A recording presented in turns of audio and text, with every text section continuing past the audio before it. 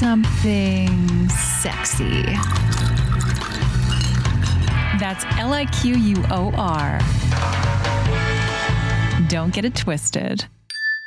Hello, everyone. Welcome back to Kitty Liquor. That's Liquor. Don't get it twisted. I'm your host, Cat Wonders, and this is episode 72. Can you guess what I am? I am absolutely the devil on the inside and the outside. It's funny because typically I'd wear something red, but actually this little horn set came from Shein. It came with this bodysuit, a gold bodysuit. Actually, I've got like little things I could wear on my hands too. Anyway, it's hot enough as it is. And these wings are awesome. They're from Dolls Kill. They're actually part of their Tricks and Treats brand. I think Tricks and Treats. Anyway, it's like they have their own line of Halloween costumes and accessories, and this was one of the accessories. So I figured I'm kind of like the devil, but maybe, does the devil have wings? I don't have a pitchfork. But anyway, so a demon devil, you know, maybe just like a she-devil type, I don't know, a classier version. You all know that I am definitely not classy. My fake eyelashes, you guys, oh my God, they have like weird pokey parts to them. So if I start going like this randomly, that's why. All right, so it is the 17th. I believe that's when this is going up. Let me just double check. Sorry, the 14th. 17th is a Monday. 14th of October, and here we are enjoying another podcast. The 72nd podcast. I today am going to be creating a cocktail, including champagne, absinthe, a little bit of glitter, and a little bit of green. And I'm not really going to like use a cocktail shaker. I was going to, but if you put champagne in it, it's gonna just not work. So I'm going to pour the absinthe into a glass, a little bit of absinthe, and add a little bit of shimmer powder and stir it up with what frick? I have a hair somewhere. It's one of my like eyelashes. How are we going to do it? We'll figure it out. And I just gotta find this hair. Oh, I got it. Do you ever find a hair and then just rip it out? I do.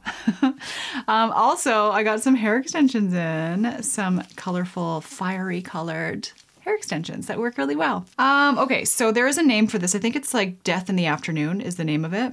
I believe I've made this before. This bottle of absinthe was kindly gifted to me by Absinthe Quebec, and it's a French absinthery, and they sent me this as well as another bottle, but not of absinthe, of something else I can't remember. So this was a gift to me. As you can see, I've not really delved into it too much because it is 53% alcohol. So this is Death. Death in the Afternoon. I am excited about this because, I don't know, I don't really make many cocktails with absinthe, and I mean, I don't know why I don't. It's definitely a black licorice, scented or flavored, total black licorice. Like, I'm Dutch, and salted black licorice is something I grew up with, so black licorice is something that I really enjoy, believe it or not. And I'm just trying to think. I'm trying to like figure out how I'm gonna mix this powder in the cocktail. I need something. I thought that I had a little accessory, but I don't. What the heck? Okay, well anyway, let's just try. I'm gonna go like this. Add a little bit of the shimmer powder. This is Edible Shimmer Super Pearl. I got these on Amazon, and they're pretty cool. I wonder if the alcohol will mix, will kind of like really mix it up in there. You know what I mean? Like, rather than water or something else. Wow. Okay, so we're getting pissed on this podcast. I think it pretty much worked. I don't think I need to stir it around at all. Check it out. Can you see? Can you see the glory? Not sure what you can pick up on camera. Now I'm gonna add the bubbles, which will really officially mix up whatever's left on the bottom. Actually, let's add a little bit of green food coloring. I think 1 drip.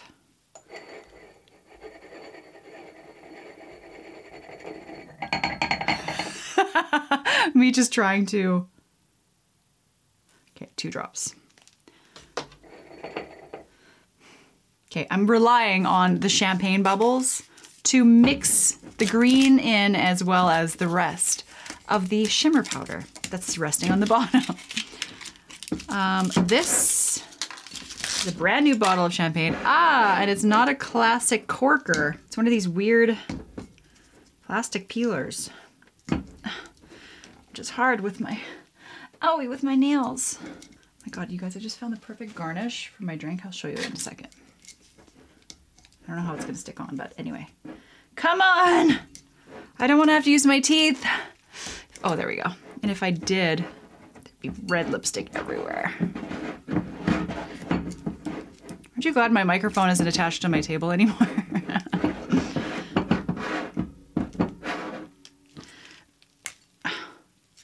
God. And then apparently you just...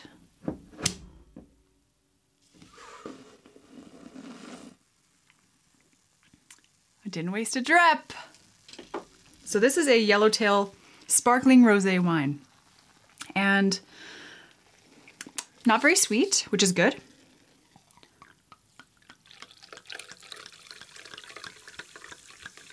This is such a boozy cocktail, you guys. I don't know. Oh my God! Look at it. Isn't it beautiful? I love shimmer. And the bubbles, the action of the bubbles is making it like a cauldron. I want to see if you can see this. Tilt it as much as I can. What a great idea for a Halloween cocktail, especially because the shimmer is so much more beautiful when there's movement. And this is perfection. Also, I got a little accessory. My pal Spidey. But how are you gonna stick? I don't know. You know, I'd like you just to sit right there. Maybe you can just pinch the edge of the glass with your pincers. There we go. Death in the afternoon, and let's hope this tastes as good as it looks.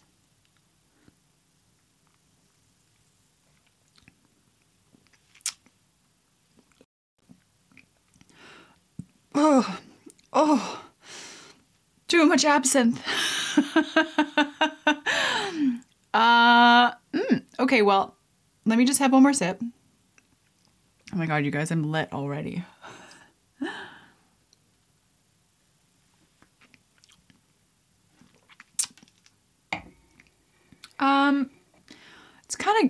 It's kind of gross, but I'm still gonna drink it. Slowly but surely wins the race. But by the end, I'm gonna be the tortoise because this is strong. I did put maybe way too much absinthe in. That's the problem. I didn't listen to the recipe. I never really do. I shouldn't say I never listen to recipes. When I'm baking, I absolutely do because you have to. But if I'm cooking something and I'm kind of like, I like a bit more garlic. For me, I like, when I'm cooking something involving garlic, I'm adding 10 times the amount of garlic that it requires. And using butter instead of oil, depending on what I'm making. But here we are, getting lit in the afternoon. And this is really, can you guys see it moving like from where you're at? Anyway, okay, so my week. Nothing's really changed from the last podcast because I filmed it yesterday. I filmed episode 71 yesterday. I've been prepping for a much anticipated trip and I'm so excited. So I've had to pre-film. Which means pretty much getting into hair and makeup every day for like 8 days in a row. I've got a couple more days to go because my Halloween special is approaching. And today, being the 14th, it starts tomorrow. Oh my goodness. So tomorrow, excuse me, I've got my Cats Halloween special and I'm super, super excited. I am featuring 15 or more extremely sexy Halloween costumes. And the way that it works is if you sign up on Patreon, you pay one fee for all the videos, or you can go buy them on OnlyFans individually. So it's a bit cheaper to go on Patreon, but it's up to you, kind of like whichever platform you are more comfortable with. And every day from the 15th to the 31st, you wake up to a brand new Halloween costume try-on and striptease. So I kind of start out in character. I like to get into character, especially when it comes to schoolgirl costumes or French maid costumes or devil costumes. This won't be one costume, by the way. I'm not giving you any spoilers. And stripteasing down to something a little naughty, you know? I've got my pole here, and I'm also going to have a chair this time. So I'm going to have a lot of different positions and fun things, and there's going to be stilettos, boots, stockings, the whole shebang. So typically in my YouTube try-on videos or like bikini videos, I never wear heels. I have done a couple heel like try-on videos. I've got 9 or 10 brand new heels in boxes. I'm going to be doing a massive high heel try-on YouTube. But basically, these videos will include all of the above and different accessories, a little bit of BDSM, S&M, and it's going to be so much fun. So there'll be more information. There is more information on my Patreon page, as well as probably on Instagram by now, and most of my other platforms. So there won't be any confusion as to what you need to do to participate in Cats Halloween Special. So it comes about once a year. And just saying, it's a ton of fun and just a fun way to spend October.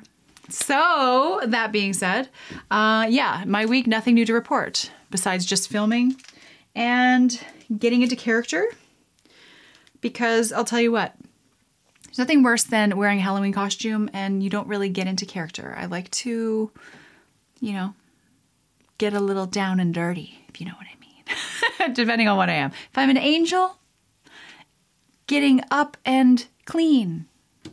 Anyway, another sip of this. I can actually feel this already, so this is going to be crazy. How do I, okay, I think, oh, I know what I can use. I'm going to use this piece of plastic to stir my drink. So pathetic. Yes, I'm an aesthetic queen. I love if I can make something more aesthetic. That is part of who I am and will always do that. And this is really magical to me. You know, I called my local grocery store to see if they had dry ice, which they don't. So I'm thinking, do I order it online? Can they ship it?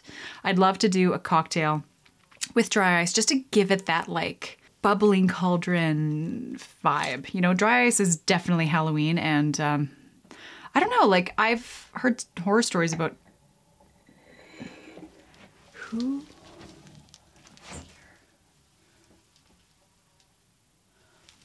I don't know. Just don't rub me. Anyway, about like how dry ice can really burn you. And I think my dad, when he was a kid, had like held onto dry ice and burned his hand or something. So I just had it like drilled into me that dry ice is kind of dangerous. And then I was like, what if it's like, if it's in a cocktail? Because I've had certain desserts and cocktails served to me in different restaurants with dry ice in them. And it's like, it gives such an effect. But I'm like, what if I were to like put it in my mouth? Would it burn me? I don't know enough about it. So let me know in the comments down below if you have some dry ice answers, because I don't really know. But if it's served to the public without warning, it's not like, okay, it's got a thing of dry ice in it, just don't put it in your mouth, wait for it to go away. Like I've never had that happen, so we'll see. It's really growing on me. You know what? I'd love to throw a Halloween party. Are you a party thrower? Do you have the guts to throw parties? And if you do you invite a lot of people or just a couple? I love going to parties. I love being invited to parties. I love dressing up and figuring out outfits and figuring out what kind of gift I'm going to bring. And I put a lot of effort in as a guest. And it's not always returned as a party thrower. And I don't know. I guess I'm kind of particular about the organization of my home. And I can let go when people are like throwing pillows on the ground so they can sit and they can, you know what I mean, like messing my house up.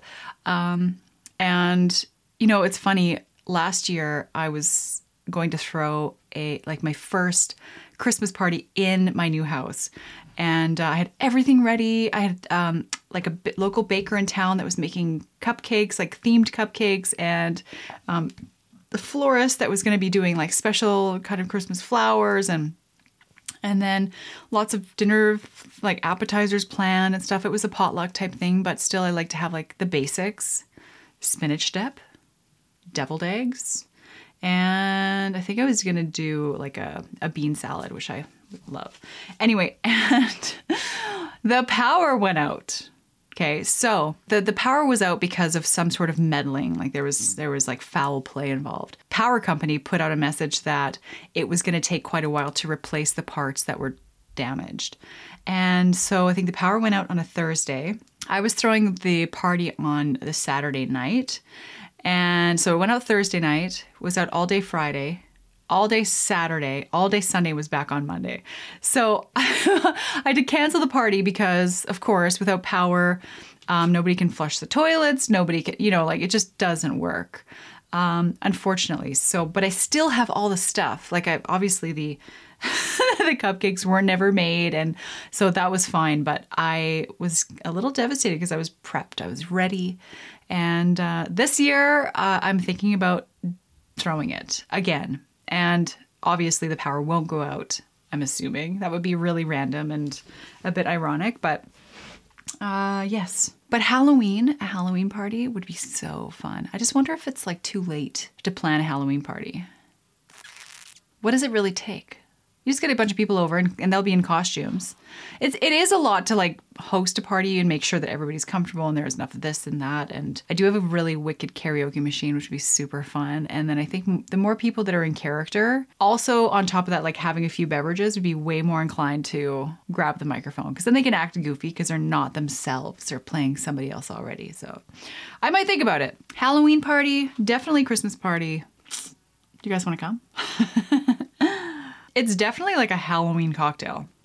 It's very intense, a little bit yucky, but it's super boozy. So it's kind of like, well, I could just sacrifice my taste buds a little bit just to kind of like get a really good absinthe warmth.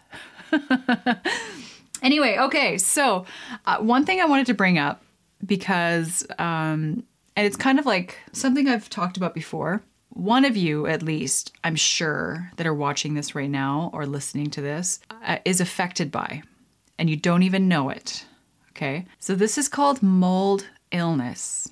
Now, the only reason why I bring this up is because I have a friend who for years was suffering from different symptoms, and also their kids were suffering as well from chronic nosebleeds, lung issues, and then some milder kind of symptoms, but just never in a million years imagined that it was caused by mysterious, invisible mold in their house, in their walls. So, and they weren't even living in like a really old house. They were living in like a home that's maybe built in the 80s, and, you know, it wasn't anywhere that would look like there was mold issues. So the reason why I'm bringing this up is because if they would have known that there was mold in their home a long time ago, like enough time beforehand to have prevented it, then they probably would have moved or done something about it.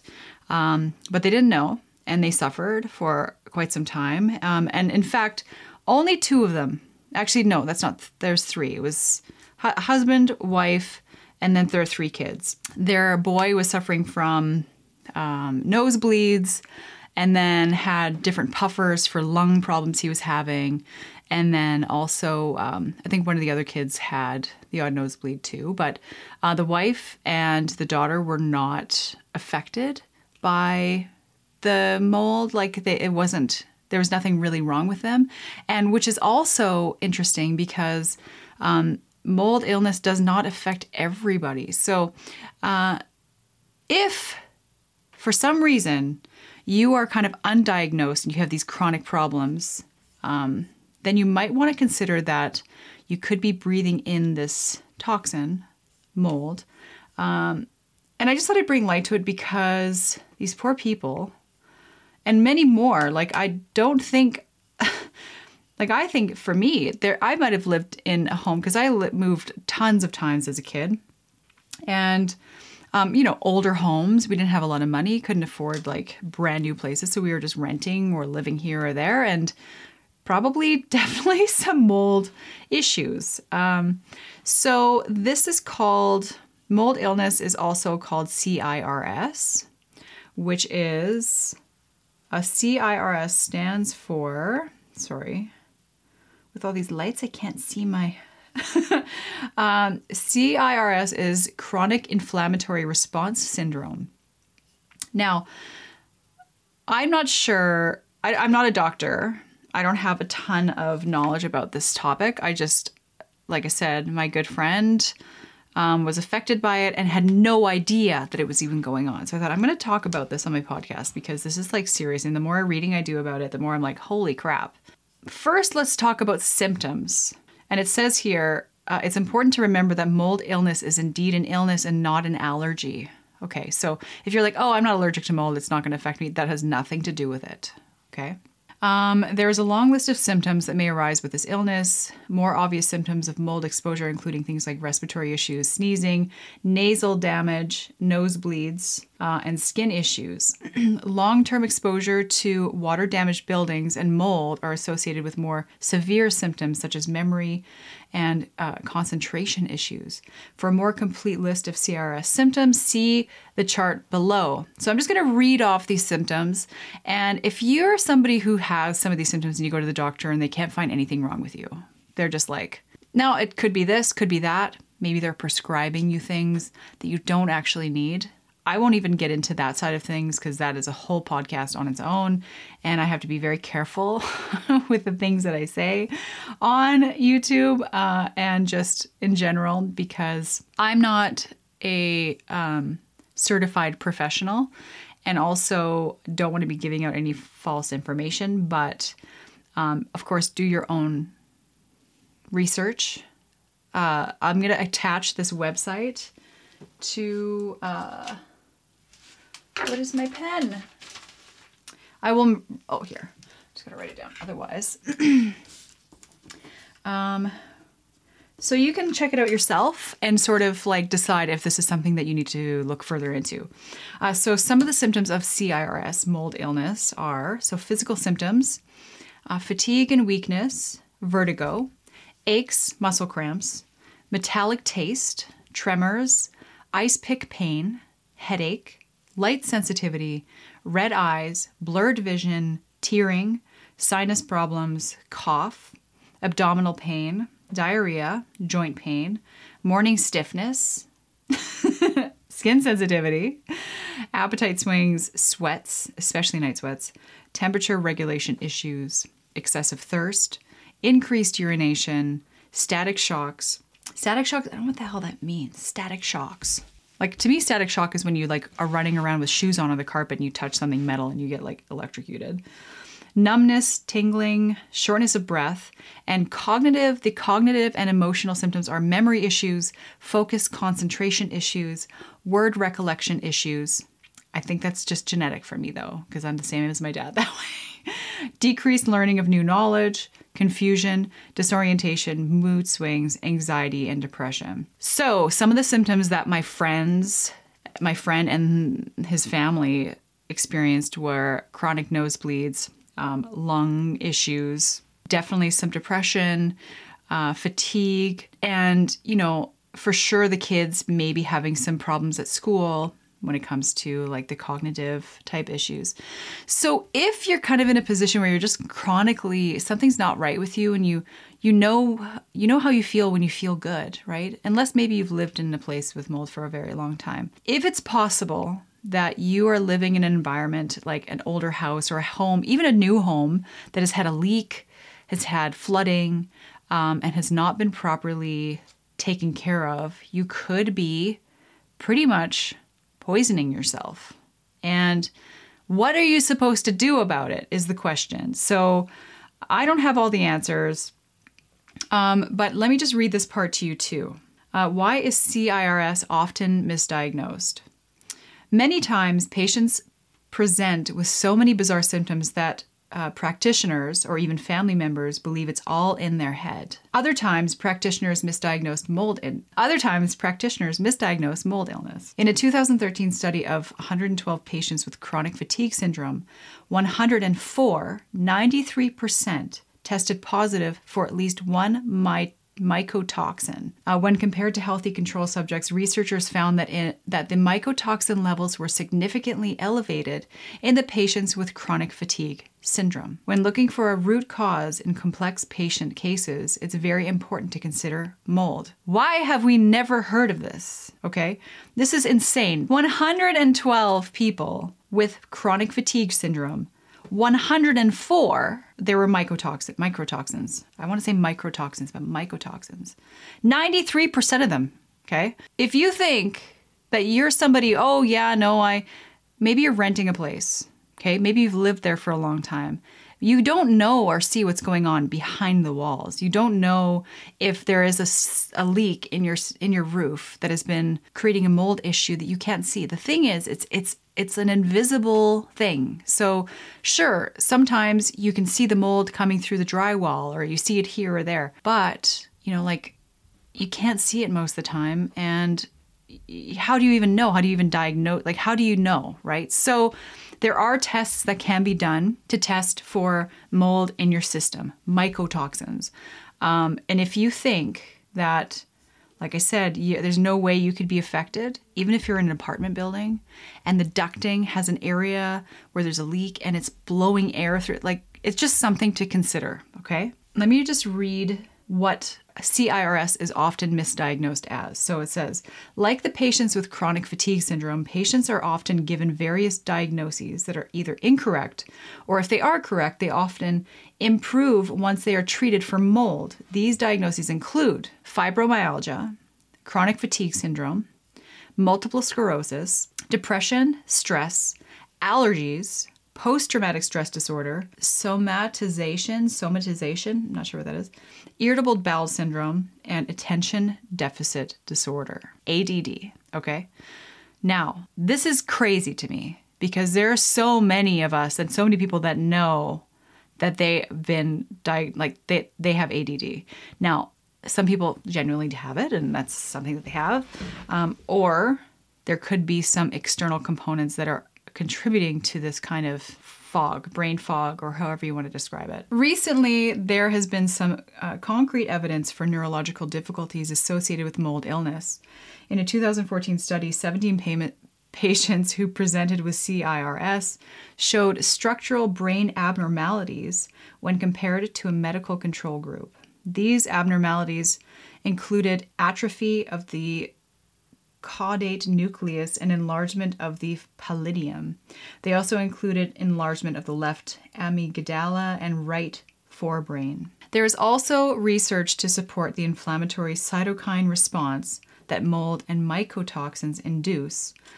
These inflammatory cytokines are also present in neurological conditions such as major depression, which is more reasons to test for mold as one of the root causes of neurological issues.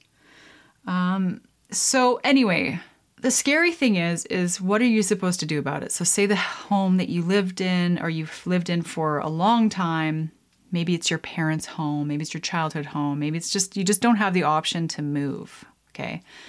I'm not sure exactly what can be done. So for example, of course, moving to a different location would be ideal, right? Get out of there as soon as possible. And maybe you travel sometimes and you're away for a week, and not only is the vacation helpful, but you just feel so much better. That could also be an indication that your home could be a bit of a cause for these symptoms that you're having. So I just think it's a sad thing to think about, okay, your home itself being responsible for making you feel terrible. And what do you do about it? That would have to kind of be up to you.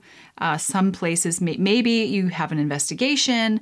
Maybe they can test, I'm not sure if they have devices that can test the amount of mold spores in the air. I'm sure that there's probably something like that. or, you know, going to get tested for certain types of toxins or molds in your system. So you can go to probably like an independent clinic. So you're going to have to go to, you know, someplace that offers this, because I don't think that you can go to your doctor right now and say, hey, I've heard about this mold disease or mold illness, and I think I might have it. So I don't know if your general practitioner, your doctor will know about it or support you, or they might just say, hell, like, and prescribe that. They're probably more inclined to prescribe you something. And but like I said, I won't get into that, but do your research, go get tested. And if it's true, then you have to find the source of the problem and do something about it, because it's your life. Okay. And you might be spending thousands of dollars a month on medications you don't even need to be on. Now, listen, do your own research. Like I said, I've attached this website in the description box down below. So if you're listening to this podcast, then go to my YouTube channel, find episode 72, and follow the link. You can also look this up as well. It seems to be like it's kind of mildly known, right? It's not necessarily something that doctors are trained to ask. Okay, you know, because if you cure the mold in your home and fix the problem, and then you don't have symptoms anymore, well, the doctor can't prescribe you things anymore. So maybe it's kind of like it's known, but it's not really brought up. But I don't want to believe that. I think that is like terrible, and I want to have more faith in humanity than that. But the reality is that I'm probably not wrong. So anyway, what do I know? I'm not a doctor. I just want to help people. And if you happen to fall under this category, it's a possibility that this could be the issue. And of course not. Anyway, let me know your thoughts down below in the description box. Have any of you ever been diagnosed with mold illness? Do you know people that potentially could be going through this issue? What are the solutions? Does insurance cover this in different areas? That kind of thing. Because for me, I'm just curious about it. And I live in a brand new home and don't suffer from these issues. But I know a lot of people that live in older homes. And yeah, it could definitely be the root of their issues. So something to keep in mind. We got a little serious there, but hey. Let's see here. I know I haven't done a cat fact segment for a while, but because this is Halloween, baby, spooky season, I'm going to read some spooky facts, or some interesting facts about Halloween. So this is 19 spooky Halloween facts I bet you didn't know. All right, here we go. More Irish than St. Paddy's. Ireland is typically believed to be the birthplace of Halloween. Unlike St. Patrick's Day, Hallows Eve is dated back to Ireland and the Celts. Festival for the Dead, aka Leave Treats for Hungry Spirits. Halloween comes from a Celtic festival for the dead called Samhain. How would the Irish say it? Celtic festival for the dead called Samhain. Samhain. I don't know. Irish Celts believed the ghosts of the dead would roam the earth on this day. So people would dress up and leave treats out on their front doors. Yes. For the roaming spirits, just in case they wanted a snack. So that's where giving out candies came from. The largest pumpkin ever measured was grown by Norm Craven, who broke the world record in 1993 at 836 pounds. That seriously is the size of a walrus. Are you sure that Norm wasn't injecting this pumpkin with liquid to make it heavier? Okay, this next one, old as dirt. Halloween is thought to have originated around 4000 BC, which means it has been around for over 600 years. Sorry, 6,000 years. God, I screwed that one up. You say witch like it's a bad thing. The word witch comes from the Old English weis, which means wise woman. In fact, Wiccan were highly respected people at one time. According to popular belief, witches held an important meeting on Halloween night. According to tradition, if a person wears his or her clothes inside out and then walks backwards on Halloween, he or she will see a witch at midnight. Halloween Town. Salem, Massachusetts is the self-proclaimed Halloween capital of the world. Did you know that people used to dance for treats on Halloween? Trick-or-treaters in medieval times would go door to door asking for treats and in return would dance, sing, or pray. Bonfires. During the Halloween celebration, bonfires were lit to ensure the sun would return after the long winter. Oh, bonfires. Okay, the title says bonfires, B-O-N-E, and then then it says in the paragraph, during the Halloween celebrations, bonfires were lit to ensure the sun would return after the long winter.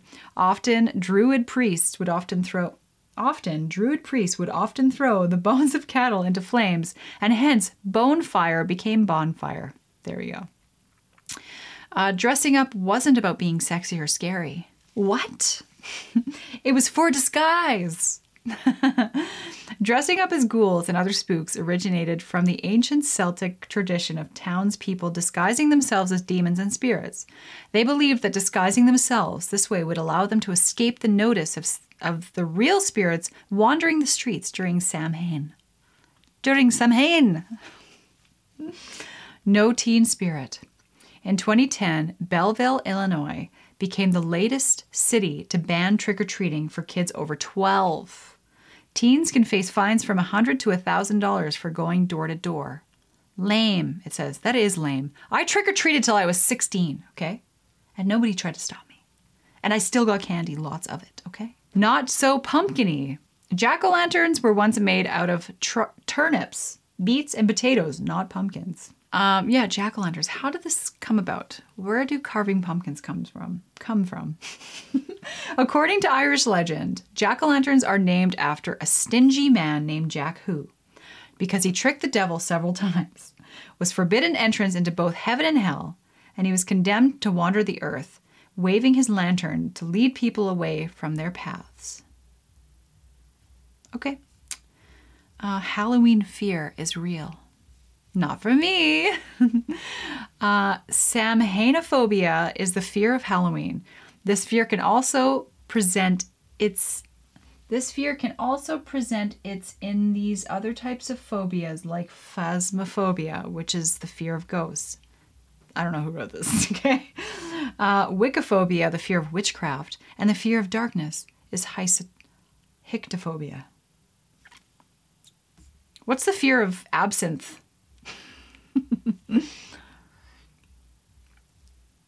I gotta read. This is exactly how it's written, okay? This is not me.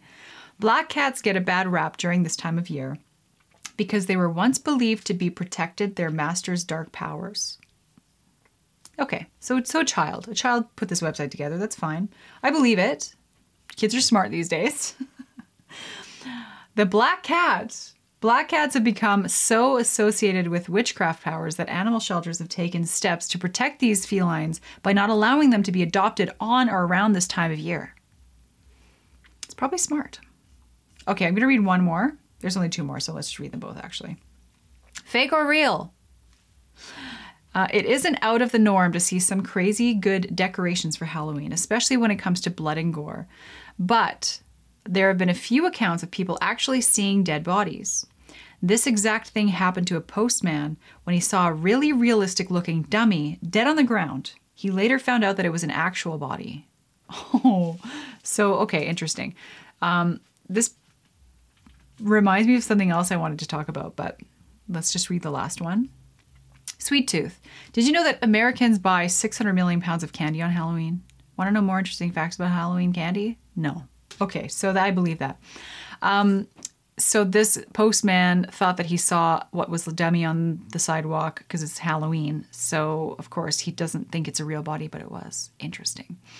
How hard would it be to, like, trick somebody by putting a very realistic dead body, like a decomposing body, just off the trail in a forest? And, like, what would people's reactions be? Because I would never imagine that somebody placed it there and that it's good makeup. Because if you've never found a dead body before, you've never seen one, you're not going to know the difference. You're not going to go up to it and start sniffing it and like poking it to see if it's real. Like you're going to assume it's real. But I just thought about that. I was like, has anybody ever done an experiment like that on hidden cameras to see what people do? I'm sure everybody just has their phone and they call the police right away. So it'd be kind of a annoying thing to do for the cops. Yeah, interesting. That concludes Cat Facts. So my family visited recently and had a really great time, and It was two of my aunts and two of my uncles came up, and it was just great. And I made dinner for them. We had traditional kind of meatballs. I made them kind of Dutch style. And I learned something very disturbing and interesting that I thought I would share with you. So we were talking about, so my aunt has a teacup Yorkie. And I believe that's what he is. I'm not sure if there's any other mix in there, but I was recalling a story that my cousin told me, because my cousin was looking after my aunt's dog when my aunt and uncle went away on a trip somewhere. So my little cousin had to look after Brody, this little brand new tiny little teacup Yorkie. But it was actually kind of a nightmare because he was so particular about what he would eat. And suddenly he kind of started acting funny, and my cousin was like, oh my God, he's dying. So my cousin had the number to the breeder that sold Brody to my aunt. She calls the breeder and says, oh my God, what do I do? He's not like getting up. He won't walk. And she goes, oh, okay. So his blood sugar's really low. So he needs sugar, like now. Get him some sugar. But my cousin had no sugar in the house. They like only stevia and fake sugar. So she had to run to the corner store to get sugar or whatever she wound up getting, come back, give it to Brody. And she had to do this like numerous times with him. So he was on the brink of death. And he's a brand new puppy. Okay. So this is like something that's really stressful because they're teacups. They're tiny. They're kind of shake. And anyway, so she kept him alive for the time that my aunt was gone. And I brought this story up when they were visiting as I was making dinner. And my aunt told me something that was really interesting. She said, what's crazy is Brody was actually 8 months old when I got him. And I was like, oh my God, because I remember seeing photos of him being so tiny and just adorable and just, this little cute, tiny little thing, but 8 months old. And I thought, that's not really that, but maybe they just grow slower or whatever. She says, no, certain breeders will actually starve their puppies so that they stay small and more desirable to sell, or like more desirable for people that are looking to buy puppies, especially teacup puppies. So I thought, this blew my mind. I was thinking to myself, it actually does make so much sense that this is happening. And because I've talked about this before, about breeders that will take photos of the puppies and put them on the internet, or using filters to take photos of the puppies that make their eyes look bigger and their nose look smaller. And then you get to the breeder to pick up your dog that you've seen lots of photos of, and it's not the same dog. Like, it doesn't look the same. And so there's all sorts of weird stuff that's going on nowadays with, I shouldn't say nowadays, like the whole filter thing is probably a newer thing, but the starvation thing is really super sad. And it made sense that like my cousin had such a hard time keeping this poor thing alive because he was so fresh from the breeder that, he probably was just like, had I don't know, he had food in front of him, he just wouldn't eat it. Like, he had soft food, hard food, everything that he needed, but he just was so, I think, emaciated that he wound up not just wanting anything and just was gonna die, the poor little guy. So make sure that if you're ever buying a dog from a breeder, specifically a teacup breed, that they're healthy, right? And the thing is, I'm sure it's happening everywhere where they just underfeed and they keep the puppies small, especially as they get older, and because they're not sellable if they're this big compared to the ones that are this big, it's sad, but it's true. So something to think about. And I just had never, ever, ever heard that before. Never thought of that even at all. Yeah, sad, but it's definitely happens. Another thing I wanted to ask is, with all the Halloween candy that's coming out, and just candy in general, or just things in general, I have fairy wings too, where I'm just like, I wish I could pull a string and make them flap. Anyway, so artificial flavors. And I was thinking to myself, artificial flavors, it's interesting. How are they made? Because I believe that there's some artificial flavors that go into candies and things that have no actual real ingredients whatsoever. It's all chemicals that trick your tongue into tasting this or that. And it just blows my mind that, like, for example, a banana candy, you know, like those banana candies. First of all, if you've tasted a real banana and a banana candy, like there's really, they don't taste a lot alike. Maybe a super ripe banana will have like notes of it. But is there any like banana extract, like anything from a real banana whatsoever in those candies? Is there? You know? You're trying to flavor candy that tastes like a raspberry, for example. Do they just mix a bunch of different chemicals that trigger your tongue in the same way that maybe a raspberry would taste? Or like bubblegum flavor. What the hell is bubblegum flavor? You know what I mean? It's kind of like, I don't know, it just blows my mind because I never thought about it. I was like, wait a minute, how do they come up with these flavors? Like, is it just chemicals that mix together and taste like something else? Let me know down below in the comments, like if you have answers for me, because I'm interested. Oh gosh, you guys. I have to be careful. I got to drive after this. I got to go get shit for dinner. I'm going to make dinner. Okay, you know what I'm making for dinner? Duck schnitzel. Yes! So I've got some duck breasts, 3 ducks, and so 6 breasts altogether. And I'm going to make schnitzel out of the breasts. They were shot by a friend, and it's funny because he just said, make sure you use the metal detector to find shot, to find the little like BBs, because that's one thing I have actually had that happen to me where I've had duck, and not from a restaurant, it was at a friend's house, and there was definitely BB that got between my molars, and that was not fun. No damage, but still it freaking hurt like hell. So I will do that. Anyway, I want to ask you too, would you rather have average sex every day, great sex once a month? I think both sexes will answer this differently, because what constitutes great sex? If the male is climaxing every time, you know, then is it great? Like, what makes it great, right? Or for women, I think it's more like great sex is more of a rare thing. It takes a lot more to like pleasure us 100%, right? But I think for me, once a month isn't enough. Not enough. No.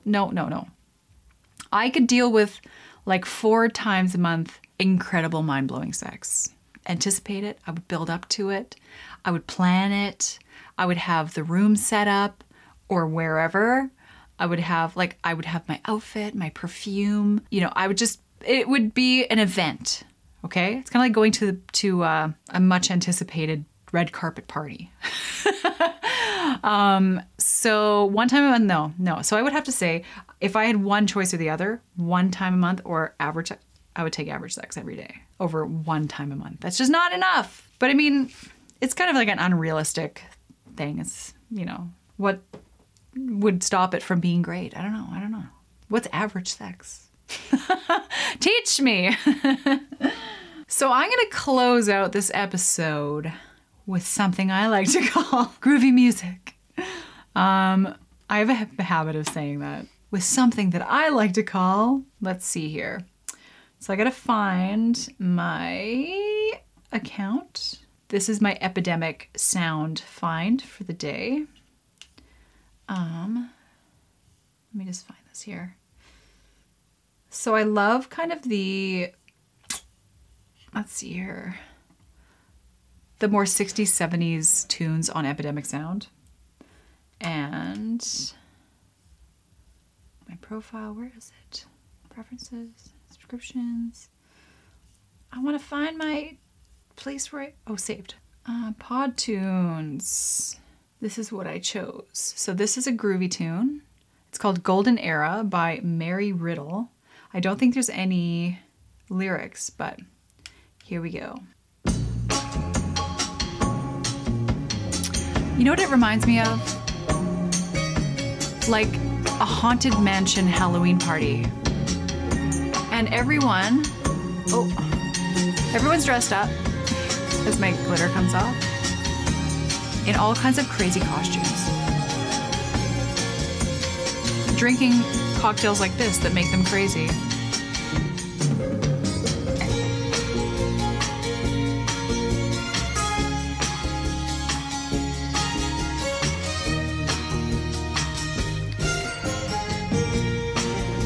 Very 60s. And almost has a little bit of an Asian flair. Listen.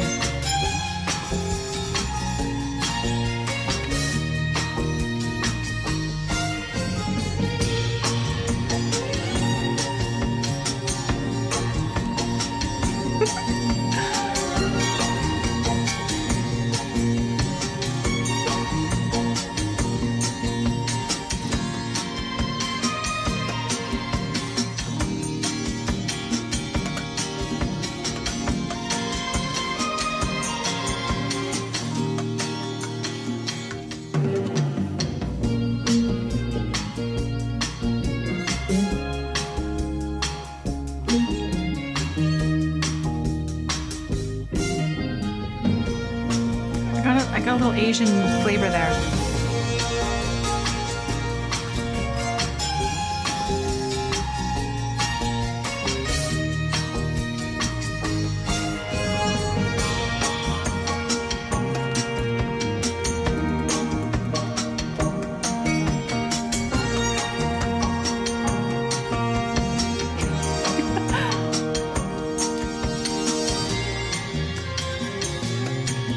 Kind of James Bond in there too.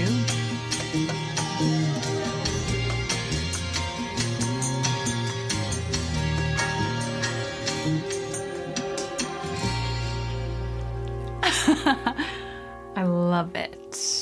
So yeah, when I heard that initially, I was like, oh, I kind of can see a really old haunted mansion Halloween party happening where people are dressed up like, almost like the scene from Star Wars when he goes into the bar, the bar scene where all the different aliens, like a mixture between humans and aliens, and it's just like happening in time.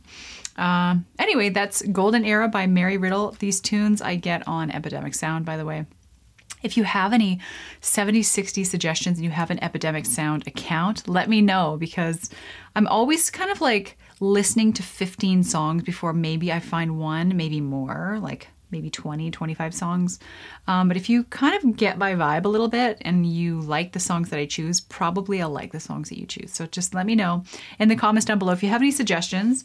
Thank you all for tuning in to episode 72. I hope that you loved it. I'm going to be back next week with another Halloween costume. What's it going to be? You're going to have to wait to find out. So subscribe so you don't miss out. Also, like this video. Excuse me, it really helps out my channel a lot. And I've got a Patreon, OnlyFans, and tomorrow my cat's Halloween special starts. So you'll be able to find information down below in the description box. Check out my pillar link so you can link to my OnlyFans, Patreon. There might even be an actual thing to click on there for information as to where you can participate, because Halloween comes but once a year, and let's have some fun together. And I'm sure you're curious as to what I'm going to be dressing up as this Halloween, because there's going to be 15 different me's. And you don't want to miss out. So thank you all so much for listening to this podcast and watching this podcast. If you made it to the end, big hugs and kisses to you. And of course, I'll be back next week with another awesome podcast. And I hope you have an amazing weekend, and I'll see you all in my next video.